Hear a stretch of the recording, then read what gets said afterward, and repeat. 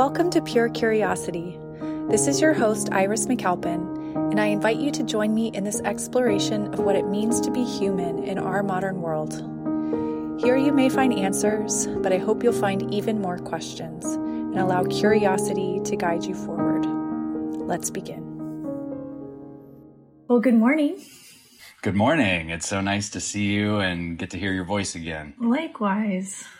So I know you've been here before as a guest, but a lot has changed since then. It's been a minute. So would you mind introducing yourself to our listeners? I don't mind at all. And I'm laughing to myself because it feels like I'm a different person since the last time I got to be on the podcast, maybe 4 years ago, something like that. It was a minute ago. Yeah, it feels like an eternity for the life lived between. So for all the listeners, my name is Dan Stover. I'm an executive coach in the field of consulting psychology. I work with all kinds of different organizations and individuals that are looking to grow in their self-awareness and emotional intelligence, their consciousness in relationship to how effectively they could lead. Personally, like my favorite things to do are nature photography and hiking and learning mountaineering and getting more and more into rock climbing. So being out in big nature is how I spend the rest of my time when I'm not wearing my professional hat. Yeah, I love your Instagram. It's just always stunning photos of mountains and nature, and it's really fun to see what you're up to always. Thank you. Yeah, I enjoy getting to share that. So there are so many things that we could talk about, but there's one thing in particular I've been dying to talk to you about on here in this format, and that is near-death experiences, and specifically your near-death experience. So I don't know where it would feel good for you to start with that, but wherever you feel most comfortable beginning, I would just love to hear you share about what you went through and what's been happening for you on the other side of that. Yeah, I'm happy to share. It's kind of funny. Like I think about certain words being used more often now, like dying to talk about this, and it's a near-death experience. And there's a pun not intended. And it was my hit by the bus moment, right. And it was more literal than figurative, albeit both. Why don't I tell the most abbreviated version of the story? Because if I go into detail, I mean, it would be probably 30, 40 straight minutes of talking. And then from there, we just kind of pull on some threads, if that sounds good. Perfect. Okay. So the abbreviated story to set up what my near-death experience was, in some fashion, even though it would be cheesy and not totally applicable, I thought of this trip to Bali, Indonesia in the summer of 2018 as my Eat, Pray, Love adventure. So literally had just ended a relationship with a woman I was dating the night before I graduated grad school. And then, was processing all of this change. There was lots of change and ultimately what emerged to be a conflict in the business that I was in. And so it was just time to get away and kind of be free from all of it, off the grid in a wonderful spiritual little paradise, which I really truly feel Bali is. Well, in about halfway through my trip, I was staying in an eastern part of the island, which is much more rugged, much more remote, much less touched by modernity. And it was to see two temples in particular. One is called Turk de Ganja, and the other is called Pura Lempoyang Temple. So I was staying in this like little rice paddy hut village that somebody had put together, where it was kind of like the island South Pacific version of glamping in a way. And the way to get around was mostly by motorcycle because of the roads being so rugged. And, I was on mud and dirt roads quite a few times that were pretty inaccessible by any kind of vehicle. And halfway through this trip, and I'm navigating this part of my vacation and adventure solo by orienteering and like paper mapping it. So I didn't have any cell phone service or GPS or anything like that. I now own a GPS like that I take with me, Great. Especially when I'm alone. And this story informed some of that. And I had just finished a really beautiful day at Pura Lempoyang Temple, which is built up the side of a mountain called Mount Lempoyang.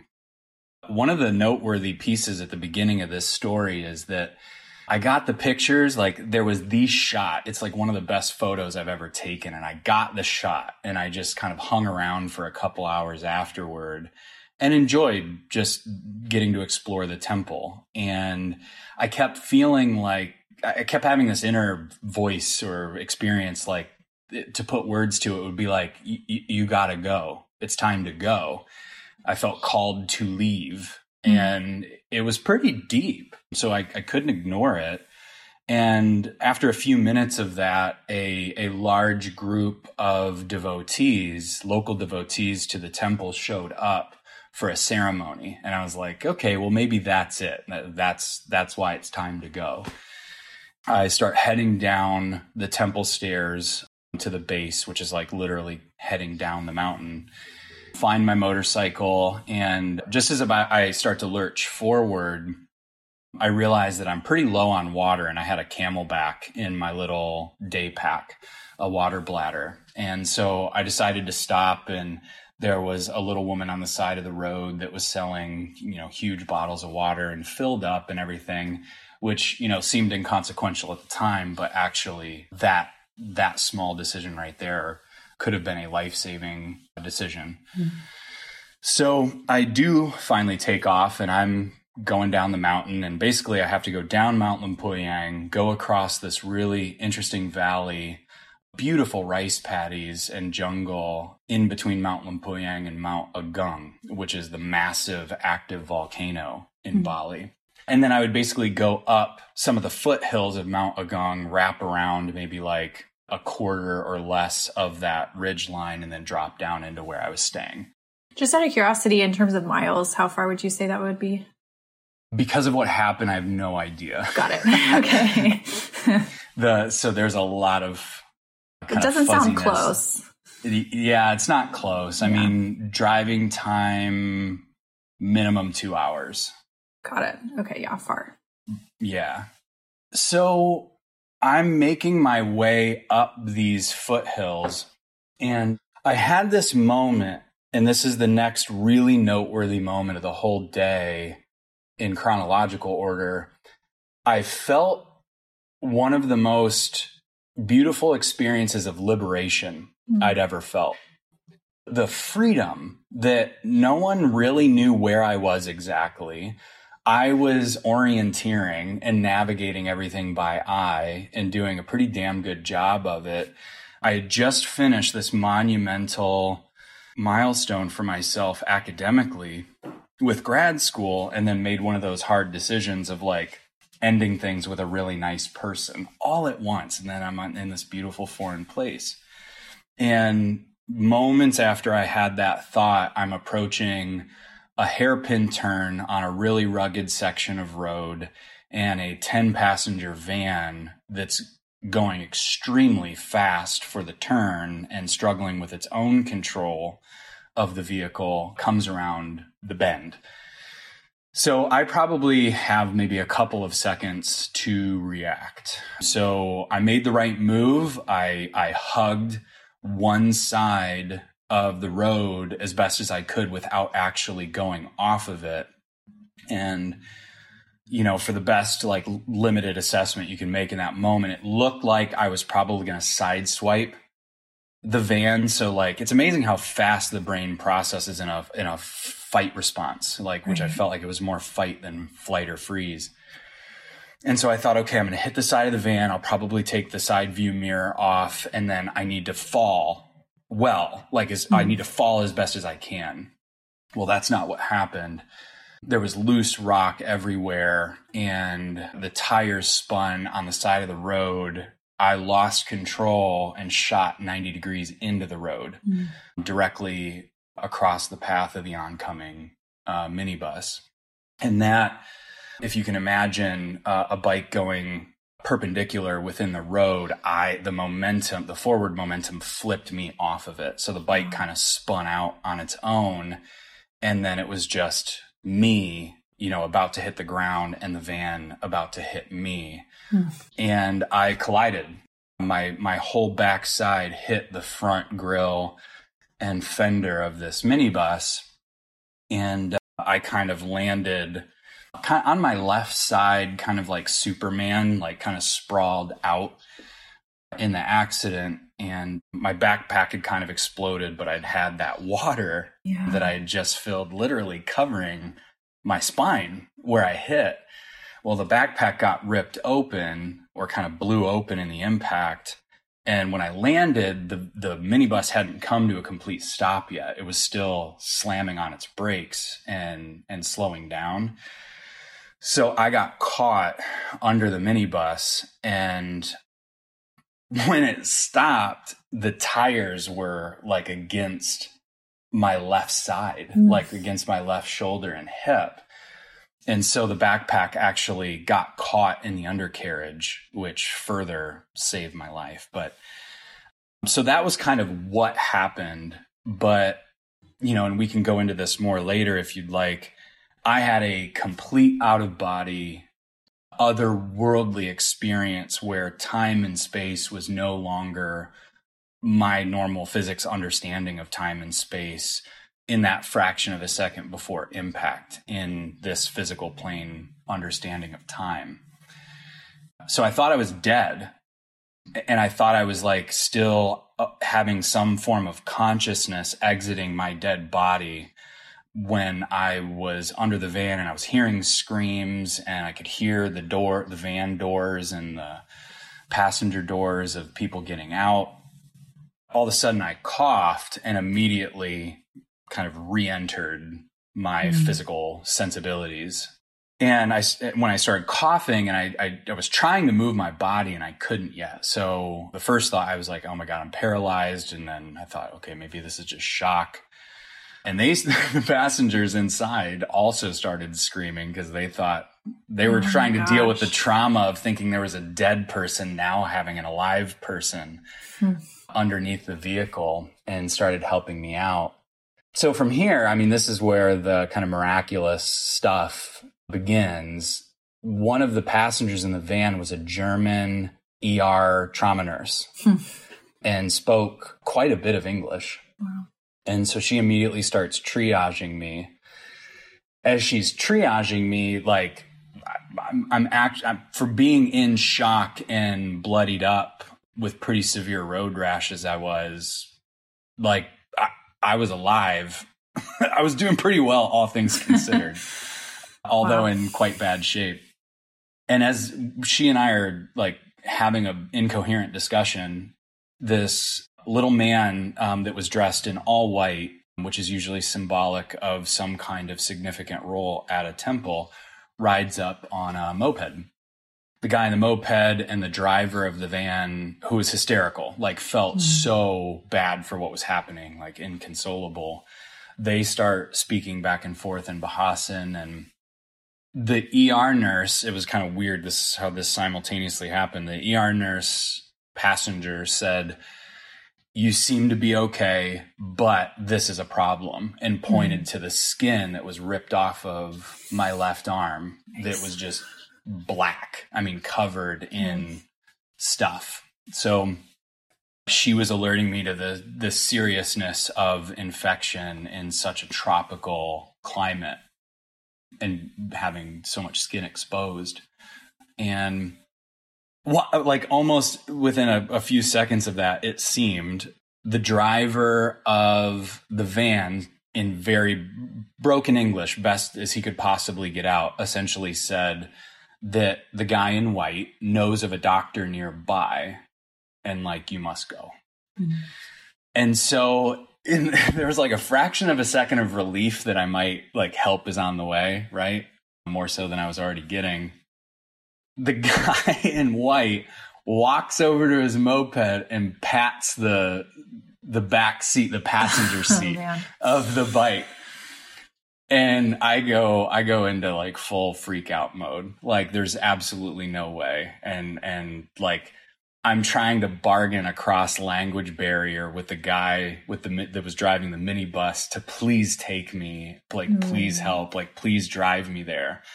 Because it was absolutely incomprehensible to me to get on someone else's moped on these roads that I already clearly couldn't navigate unharmed.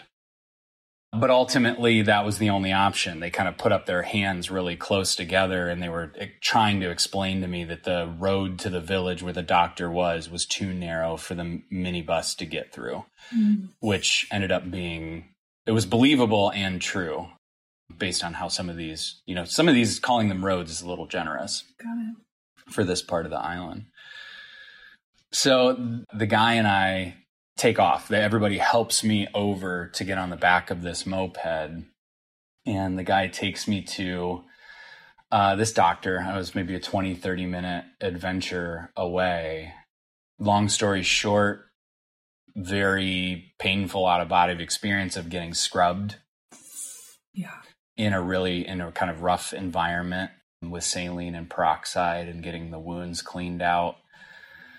But the guy waited for me, took me back, and the real transformative experience of all of this that we can get into together as much as time allows is the guy that helped me, which I never got his name, had to go. He had somewhere to be. So he brings me back to where the scene of the crash was, checks out the motorcycle I was on to see if like it was still drivable, which it was. It was banged up pretty bad, but still drivable. And then had to leave. And he gave me his best apology that he could. And we had a sweet moment together. But then I had quite an adventure ahead of me alone, trying to get myself to safety and help back on the motorcycle, which ultimately turned out fine in the end. But where I'll pause is that from the moment of the accident and getting to a hospital took me around 12 hours. I think it was about 12 or 13 hours from impact to getting proper medical care. A significant number of hours of that I was by myself, trying to get to safety. And both the impact, the out-of-body experience, and then I think most significantly, the time alone in the most intense survival state I've ever been in changed my life forever. Like the perspective I gained from that, I am a much different and better human being for it. Wow. There's one part of this story that I just think is incredible that I would love for you to share, because there was another near miss in this whole scenario. There was another potentially life-ending piece of it that you escaped almost. I can't remember if it was just purely by gut instinct, but this was in the hospital, I believe. There was. So a very near miss happened between the doctor in the really remote area, like you could kind of say, quote, in the jungle. After he had scrubbed out all of the wounds, which I kind of blacked out for. That's like so much of this is vivid, but that was a very blackout experience. He put both of his hands in front of me and he kind of bounced one and said pain, and he bounced the other one and said infection. And they were pills. They were blister packs of pills that you get from like kind of one-off, pre-prescription. Sure. And so I point at the one that he said infection, and I said, is it penicillin? And he said, no, infection. And I'm like, but is it penicillin? And he said, no, infection. And I realized we are at a language barrier standoff because I have no other way to describe nor ask about penicillin, which I'm deathly allergic to. So he's clearly wanting to do the right thing and give me an antibiotic.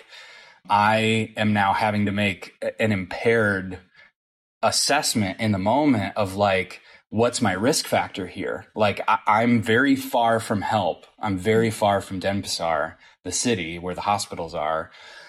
Do I take the pills and risk it? If it's penicillin, what's going to happen? And I don't know if I was listening to my gut instincts. It was survival. It was luck. anybody could tell me what it was, but I decided not to take the pills. So I put those in my pocket and took the pain pills. And he was very upset. The doctor, out of care and a sense of obligation, like, was very, very upset I wouldn't take the other pills, and he didn't understand why. So it was like kind of a scene between the two of us and this weird departure when we left each other's presence. But ultimately, when I got to the hospital and got really good medical care, totally impressed with the medical care I received.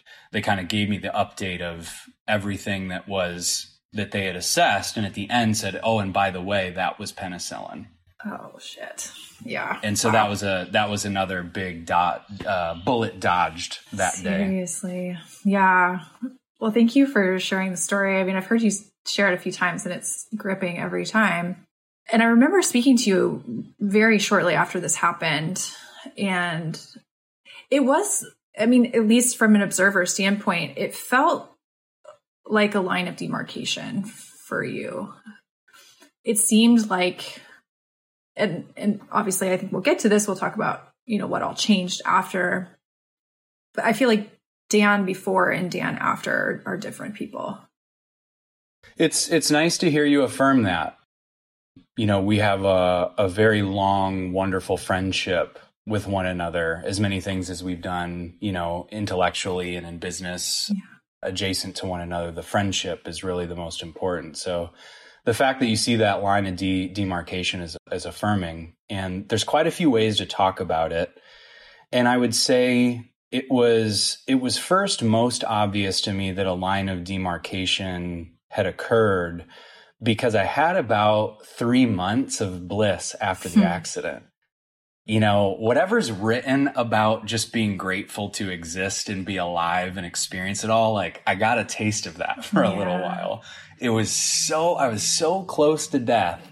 And this didn't start until I actually got back home to Los Angeles and stood in my apartment for the first time. Like, I'd kind of dropped my bags at the door and walked over the window and had kind of crocodile tears coming down my face because it was like the first recognition of safety I had had in days, like over a week.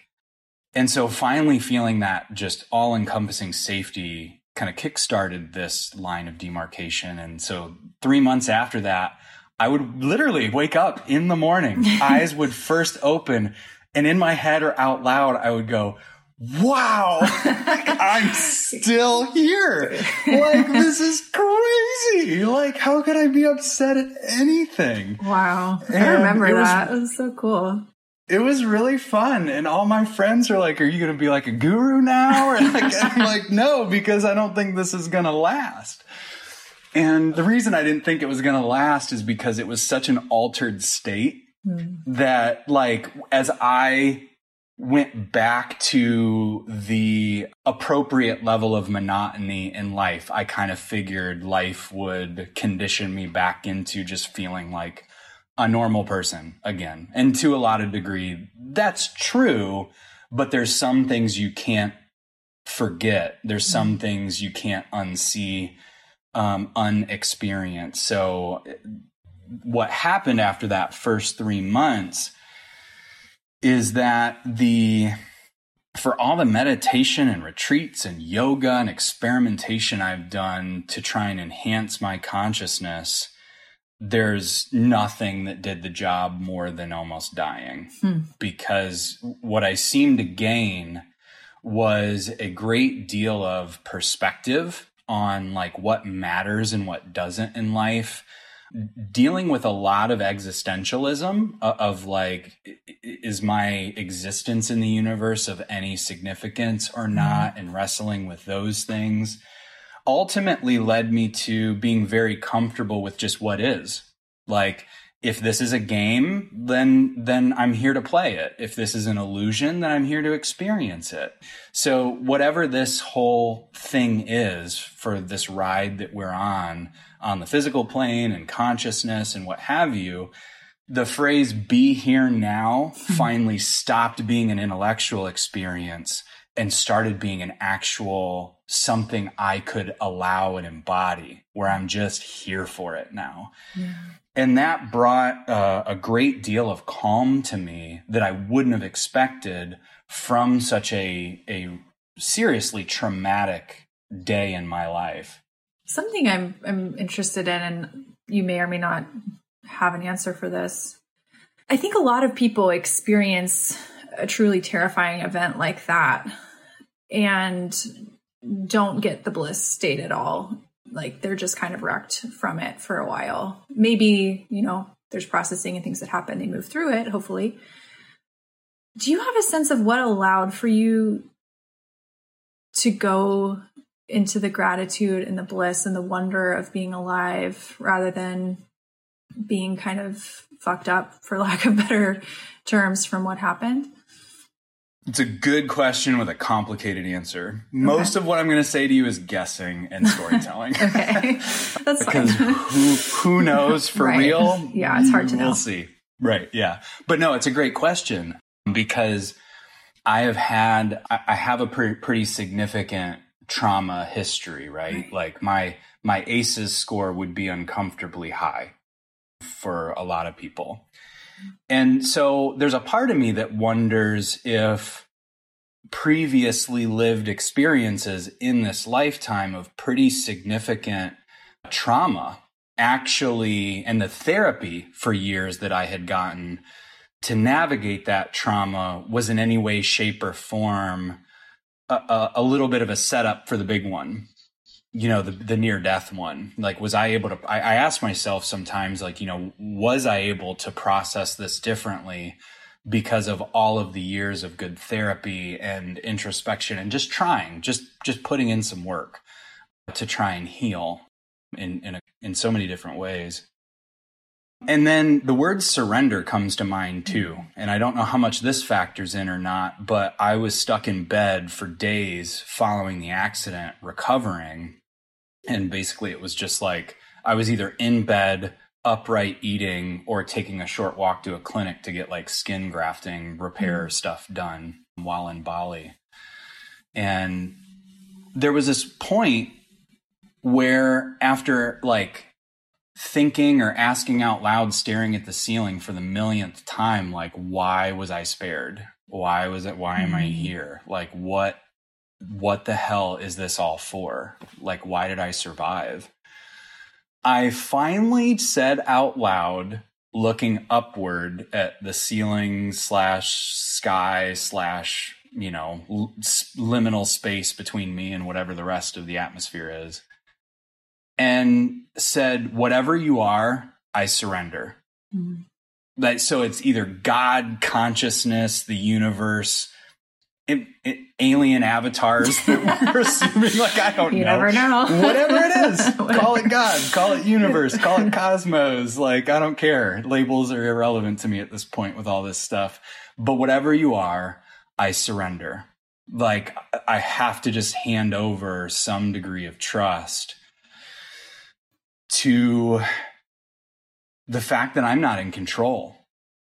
And despite being completely out of control of most of what happens to me in such a large way, henceforth, like the whole accident or moment, I've stopped calling it an accident, but tried to call it a moment. I'm still here. I'm still here.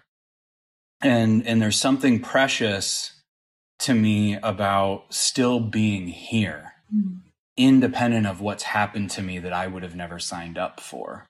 And the preciousness of that is what was not lost on me coming out of that may have also helped that 3 months of like real clarity and bliss state about the gratitude to just be alive, despite an incredibly tough time amongst many parts of my life.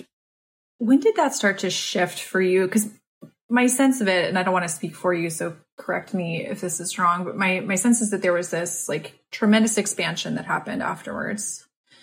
And then there was some contraction at a certain point, or maybe it's not entirely the right term, but just kind of falling back into the mundane. But then there's been growth that's come again, another expansion that's happened as you've processed this more in depth. Would you say that's accurate? Yeah. Okay. Constant expansion and contraction. I think something so important to know about this whole journey is that no matter how much good I can say has come out of it ultimately, and that I can maintain that perspective, there's been a lot of hard moments along the way and hard periods of time around this along the way.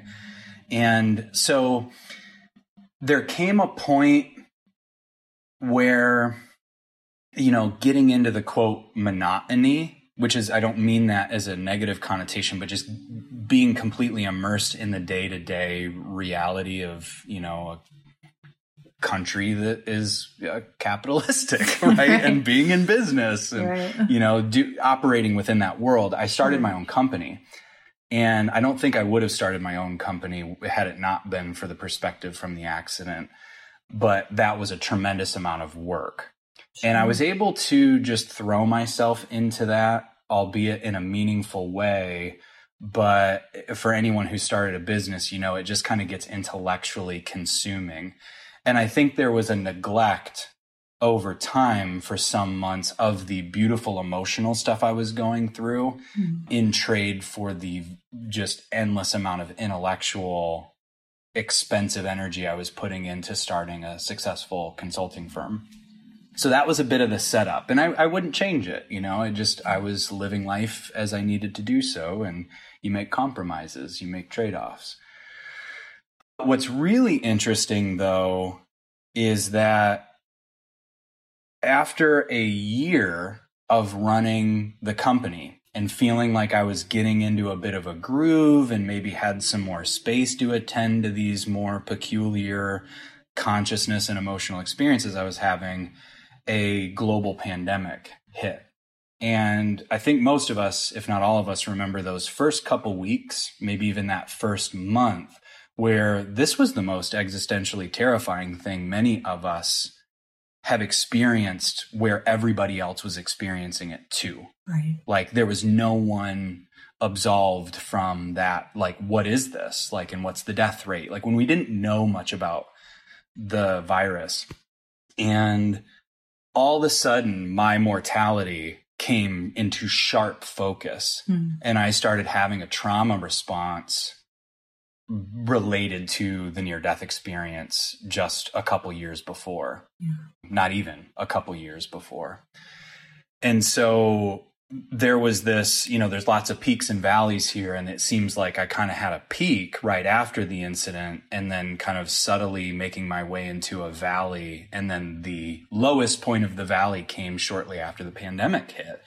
And I started being unable, I lost my ability to maintain perspective really on life. And I was calling it an existential funk, not realizing how much of an opportunity was in that for me to grow. And fortunately just sought out. It's really interesting. Like, I've had a good amount of therapy in life, but I think there's nothing more interesting than saying, like, I'd really like a practitioner who understands business, gets attachment issues, understands near death, other side, spiritual experiences, and like works on their own consciousness. Like, I've never had such a big filter, small margin of people that like probably could help me with this, but met a lot of great practitioners along the way, and ultimately was able to get out of that valley and just return to kind of a new baseline that I experienced myself in.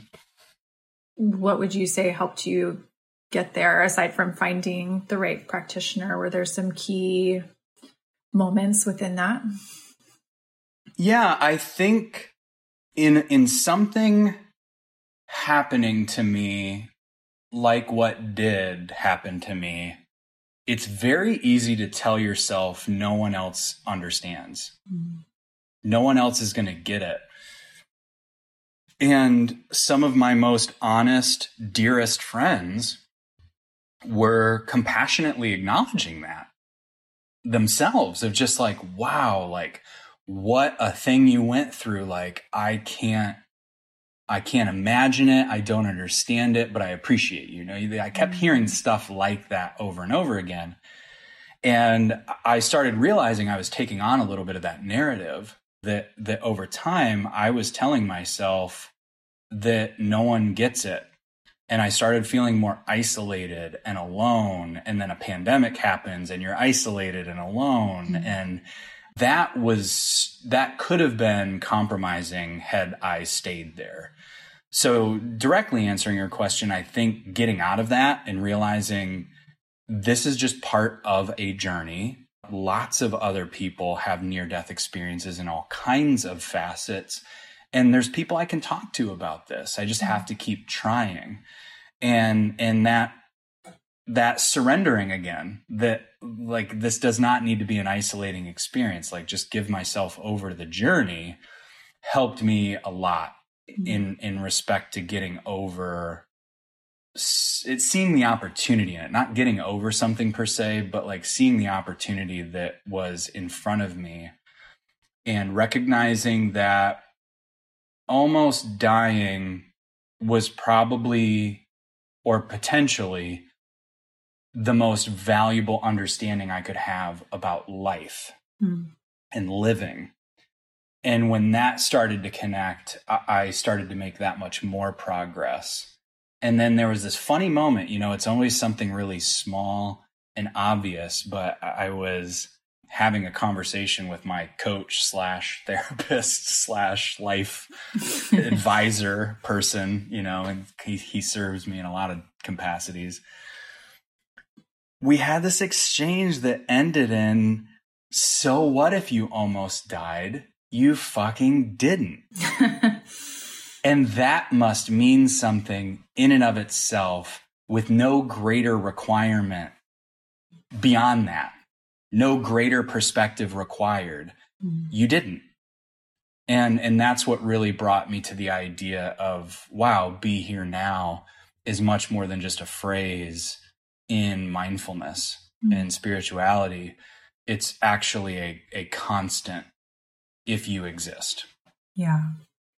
Since we don't want people throwing themselves in front of buses, obviously, do you think there are ways to access some of this without going through what you went through?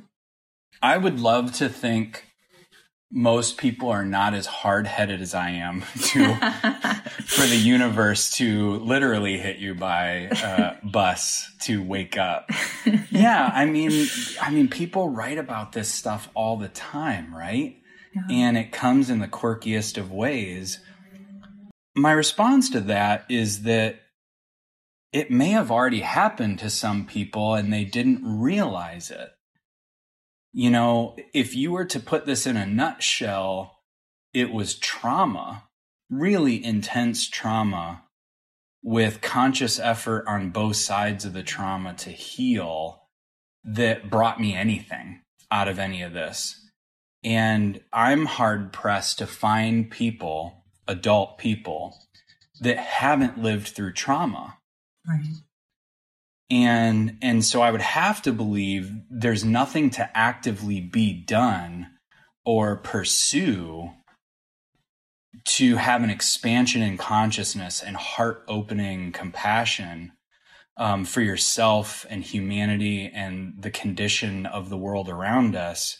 You might have already lived through it, and you might have already had the door blown open, but the door being blown open is so emotionally and psychologically difficult to allow, accept, digest, let alone integrate, that we miss it sometimes. And so I wonder, with all the traumas I've been through, physically, emotionally, verbally, sexually, was any of that were any of those doorways too? But this was the one that I finally went all the way into with all of my heart and soul, really wanting to understand the opportunity from it, since it was the closest I'd ever been to dying. Yeah.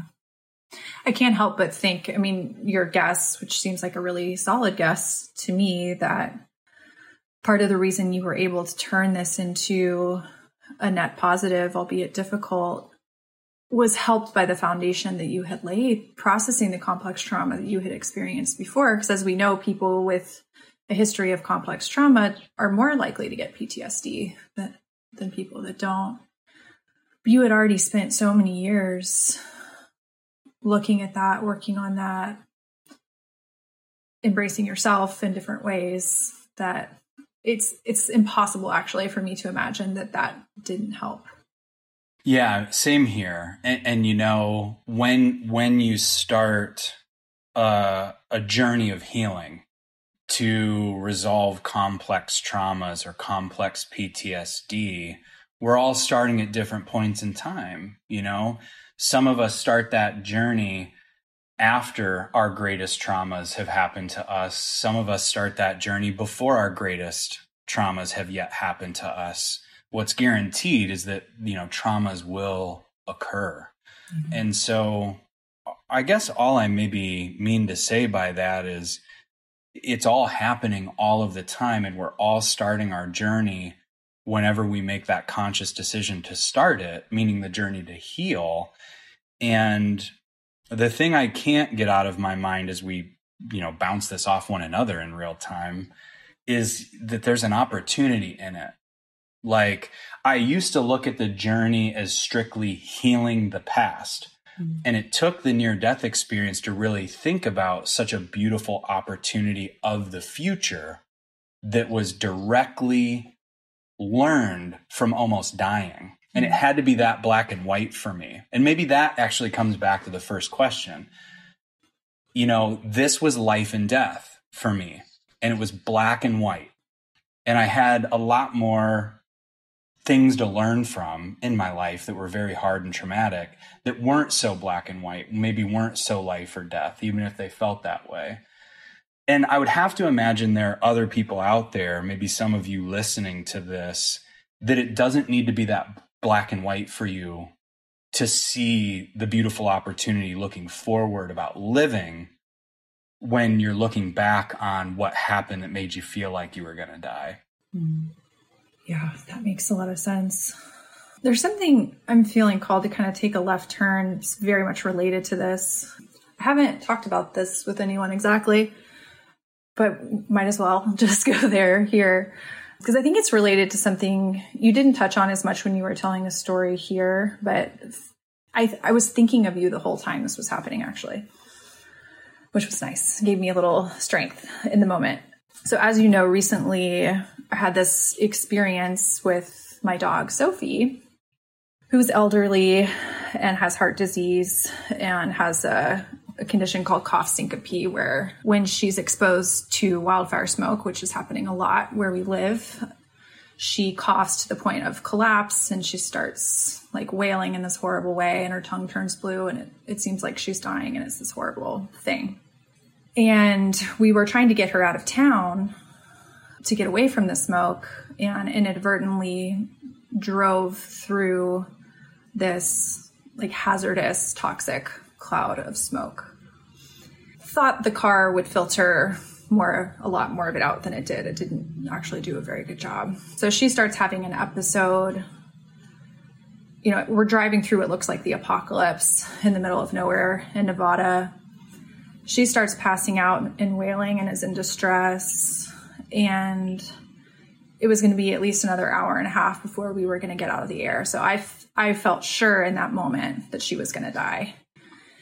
And anyone who knows me very well knows that I love that dog more than even makes sense. Like, I would take a bullet for her. I love her so much. And I had this moment, like I was looking outside, looked like the apocalypse. I'm really not exaggerating when I say that. It was awful. She was next to me, distressed. And it just, like, things started getting really dark for me internally. I had this feeling like I want to give up. Like, I don't, this is so much that I don't even want to be conscious for this. Like, I want out of this experience. And obviously we made it through, and she made it through. And, you know, it took me some days to really process what had happened. Thankfully I had support, but it reminded me of what you talked about on your drive home by yourself, that there were these moments of not really knowing.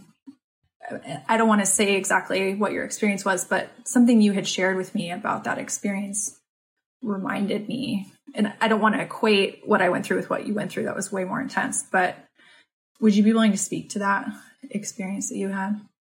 Yes. And for the record, I am so glad Sophie remains okay. Me too. She is the cutest, sweetest little dog and has rounded out our troop multiple times when we're together with her little sassy energy. Yeah. But yeah, heartbreaking to know Sophie was going through that. Yeah. So I'm wowed by what you tied that back to with a part of my story in Bali that I've not shared with your audience yet. There was a moment.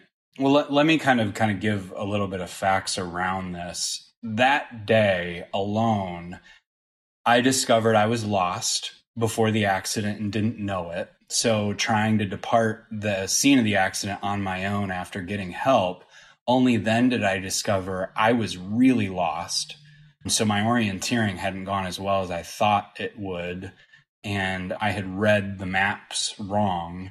And that was really what prolonged my ability to get myself to help. I ran out of gas. I was kind of pleading with strangers along the way to kind of direct me to Duda, which is the little village I was staying in. And I guess you could call it a province named Salat.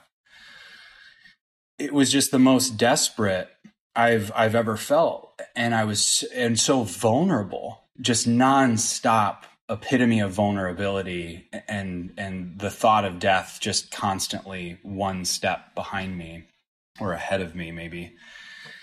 And I started finding my way, at least as far as I knew. Everything looked the same at that point, and I was concussed and confused and disoriented and traumatized. And there was a moment on this ridge that I was hoping to God was the correct ridge. If this was the wrong ridge, I was in serious trouble because I was running out of endurance, like literal physical resources from having been lost for so long.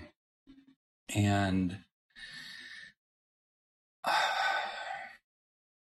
I felt what I experienced to be as a total loss of physical and capability and mental faculty. I was shaking so much I couldn't drive the motorcycle any longer. All of my bandages had long blown off. I'm just kind of looking at my bleeding arm and leg. I'm getting dizzy. I feel like I'm going to faint. I'm kind of nauseous to the verge of throwing up. And so, of course, I had to stop. I had this very physiological experience that I might not make it. Like this really, I got this far, but there might not be a farther.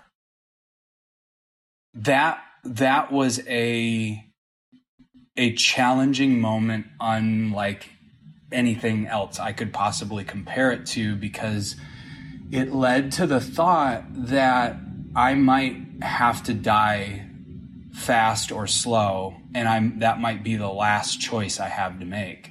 Mm. If I have any autonomy and power left in this situation, the last resort is I get to choose how I die. And I have a motorcycle and a very, very high cliff available to me. And so that thought's now getting into my mind.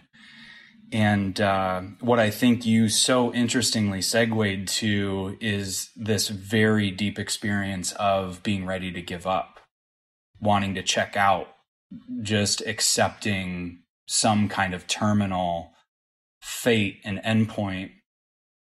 And what ultimately happened is that, like, as I was entertaining that thought of is this really what I have left?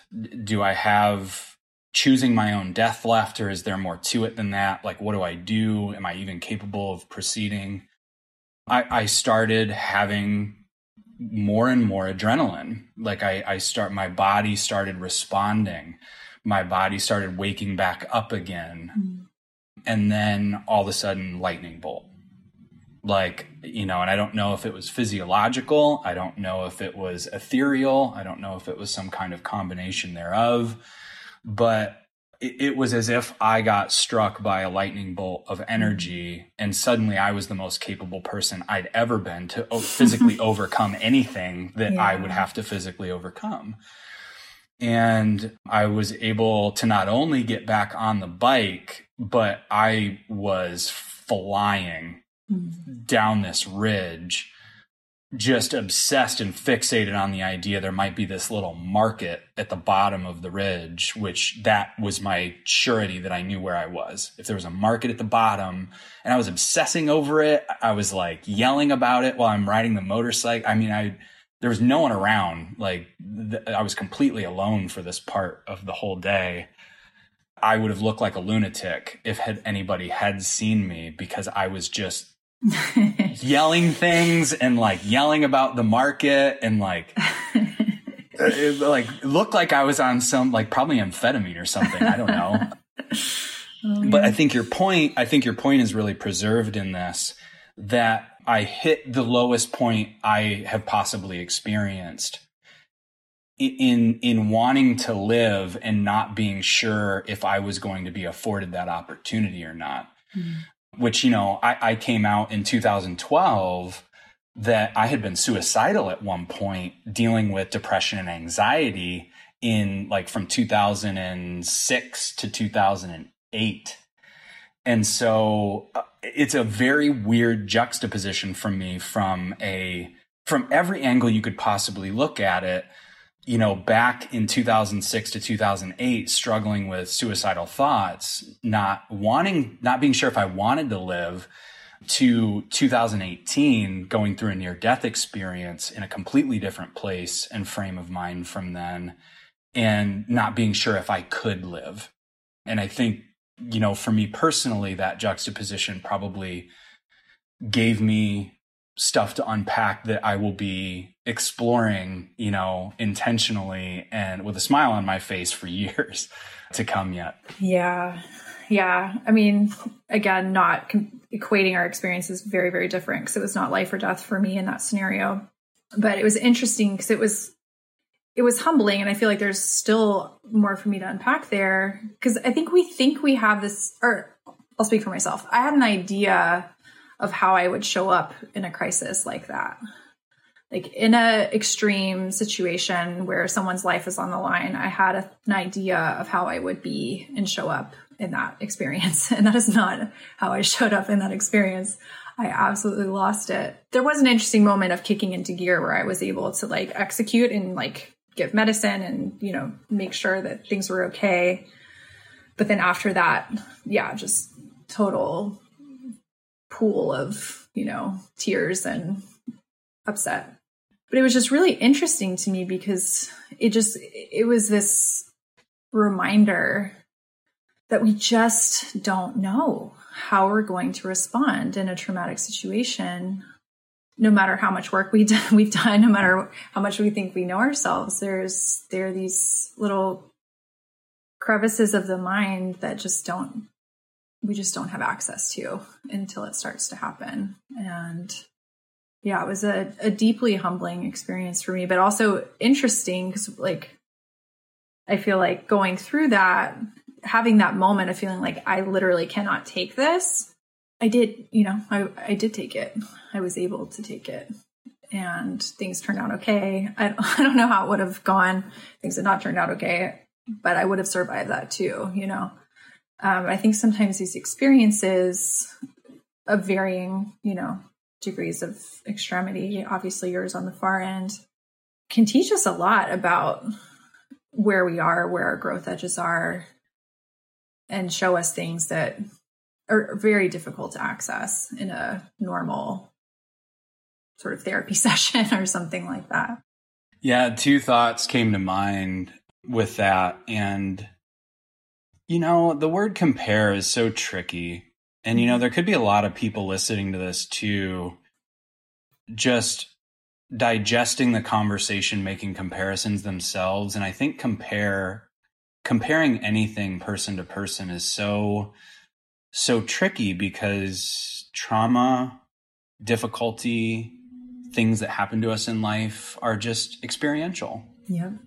So and Yeah, and they register similarly on a physiological level, like at the most rudimentary basal level of our existence.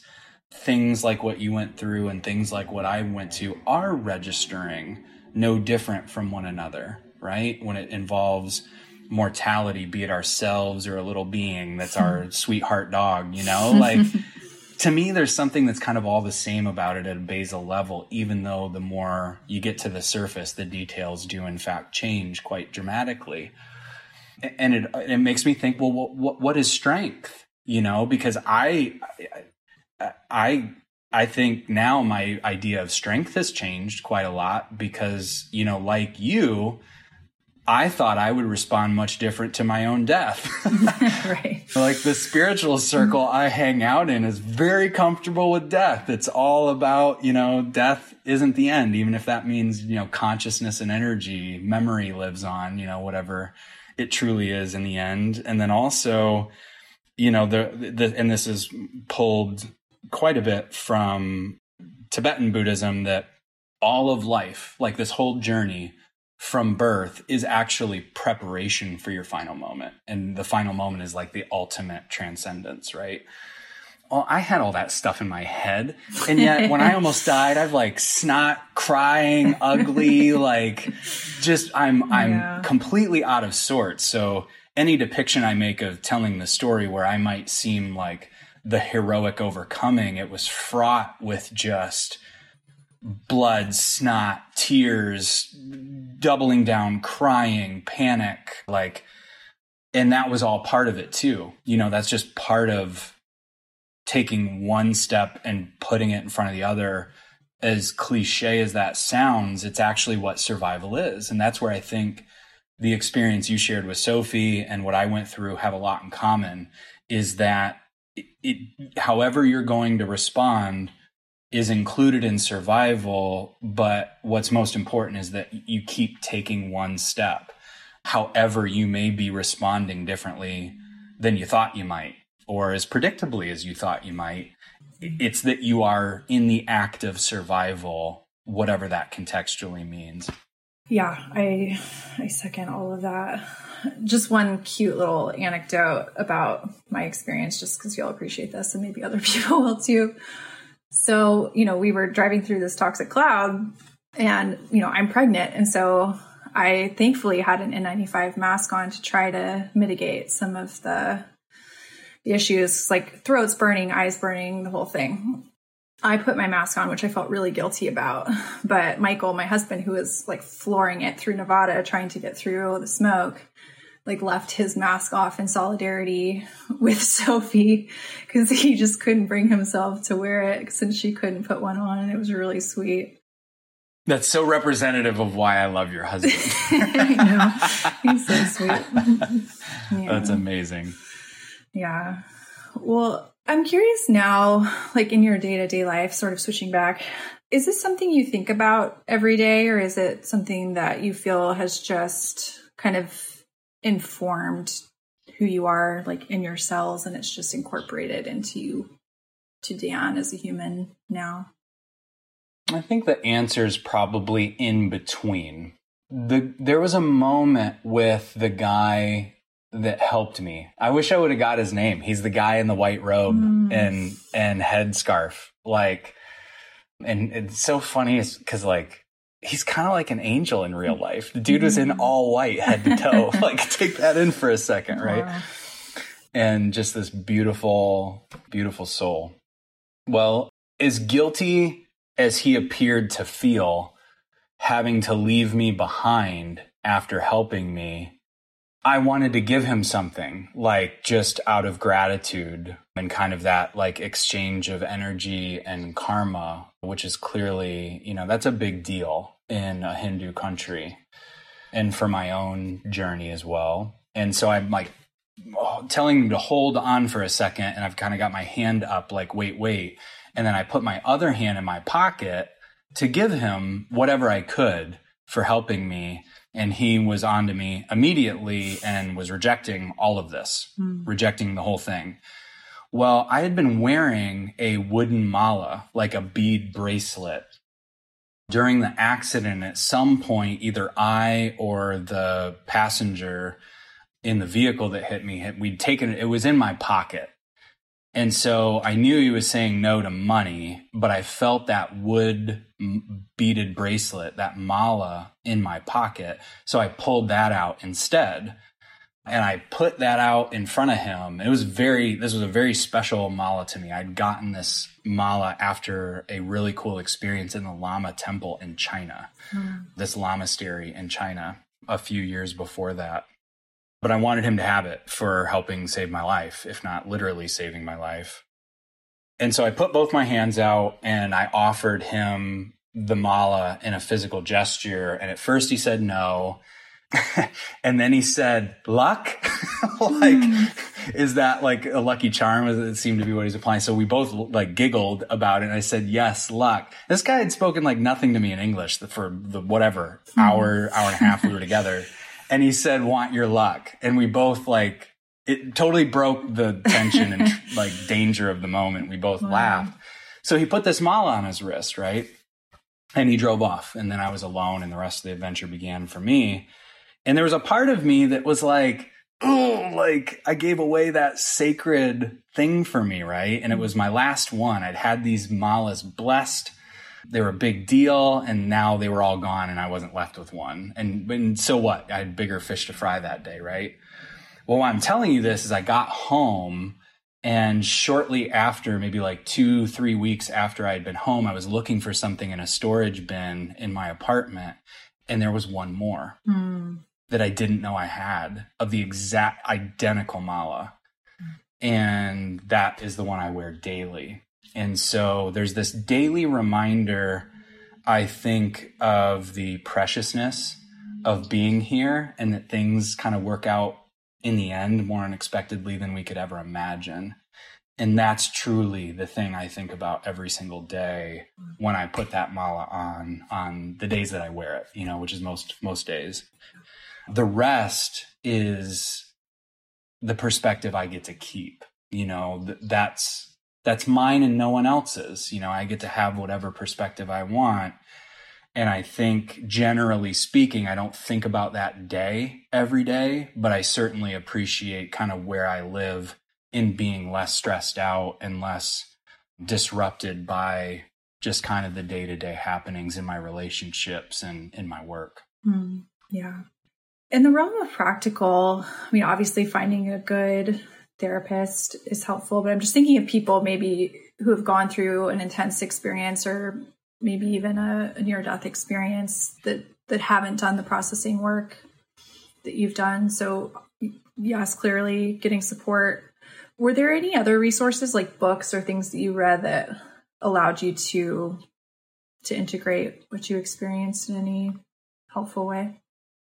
Yeah, I'm very biased on this one, and you know this about me personally, but I've had a very wonderful relationship with Ram Dass, both in all of his work and together with him in person before he passed. And there's something about the all-encompassing perspective, like it's kind of independent of religious context, but definitely threads pulled from every imaginable religious and spiritual context to kind of have a perspective on life and death was some of the most helpful for me. Also, I found it more valuable than I expected when I started struggling later on with some of the existential stuff, reading other people's stories of near-death experiences. That, there was something about like realizing on a deeper level how alone I wasn't. And because there was like peculiarities about near-death experience, especially the out-of-body time-space thing that's super weird, that's hard to talk about, or it's in the sense that it's not very relatable and there's nothing comparable. Right. And reading about those stories that other people had that same incomprehensible, unrelatable experience was very good for me. So, that comes with a word of caution, right? Like, I really sought that out, wanted it, and digested it, and it wasn't triggering for me to revisit other people's stories. And I recognize it could be a triggering experience for some. So, proceed with grace and self-compassion if you go that route with your own things that you've experienced. But that's what comes to mind, that was very helpful. And I think, I had a very dear friend that goes all the way back to second or third grade tell me very bluntly, like, we're not very spiritually connected in any way whatsoever. She was just catching up. And she very pointedly said, don't let this define your life. And then hung up the phone. And it was so pointed and almost seemed like it lacked compassion. And I've never forgotten it. Oh, that's funny. And so there's this certain amount of appreciating it and revisiting it. And then there's a certain amount of it's not now. It's a thing and it has lingering effects, but it's not here and it doesn't define me. So ultimately I was kind of oh, that stung, or who do you think you are? And then ultimately she was right. And I appreciated that too. Yeah. Something we haven't touched on, just to acknowledge, things have been really crazy in the world recently with, historic flooding in New York and Hurricane Ida and fires in California and Delta variant, all these things. Something I've been enjoying asking people recently is, given the chaos, what is something that keeps you hopeful? What a beautiful question. I ask myself sometimes, looking at the state of the world, what is it going to take for people to actually work together? And I feel like the spirit of your question is so important to reconciling mine.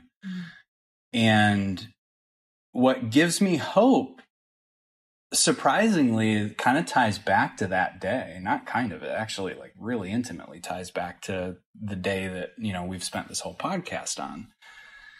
I had a countless number of strangers help me that day.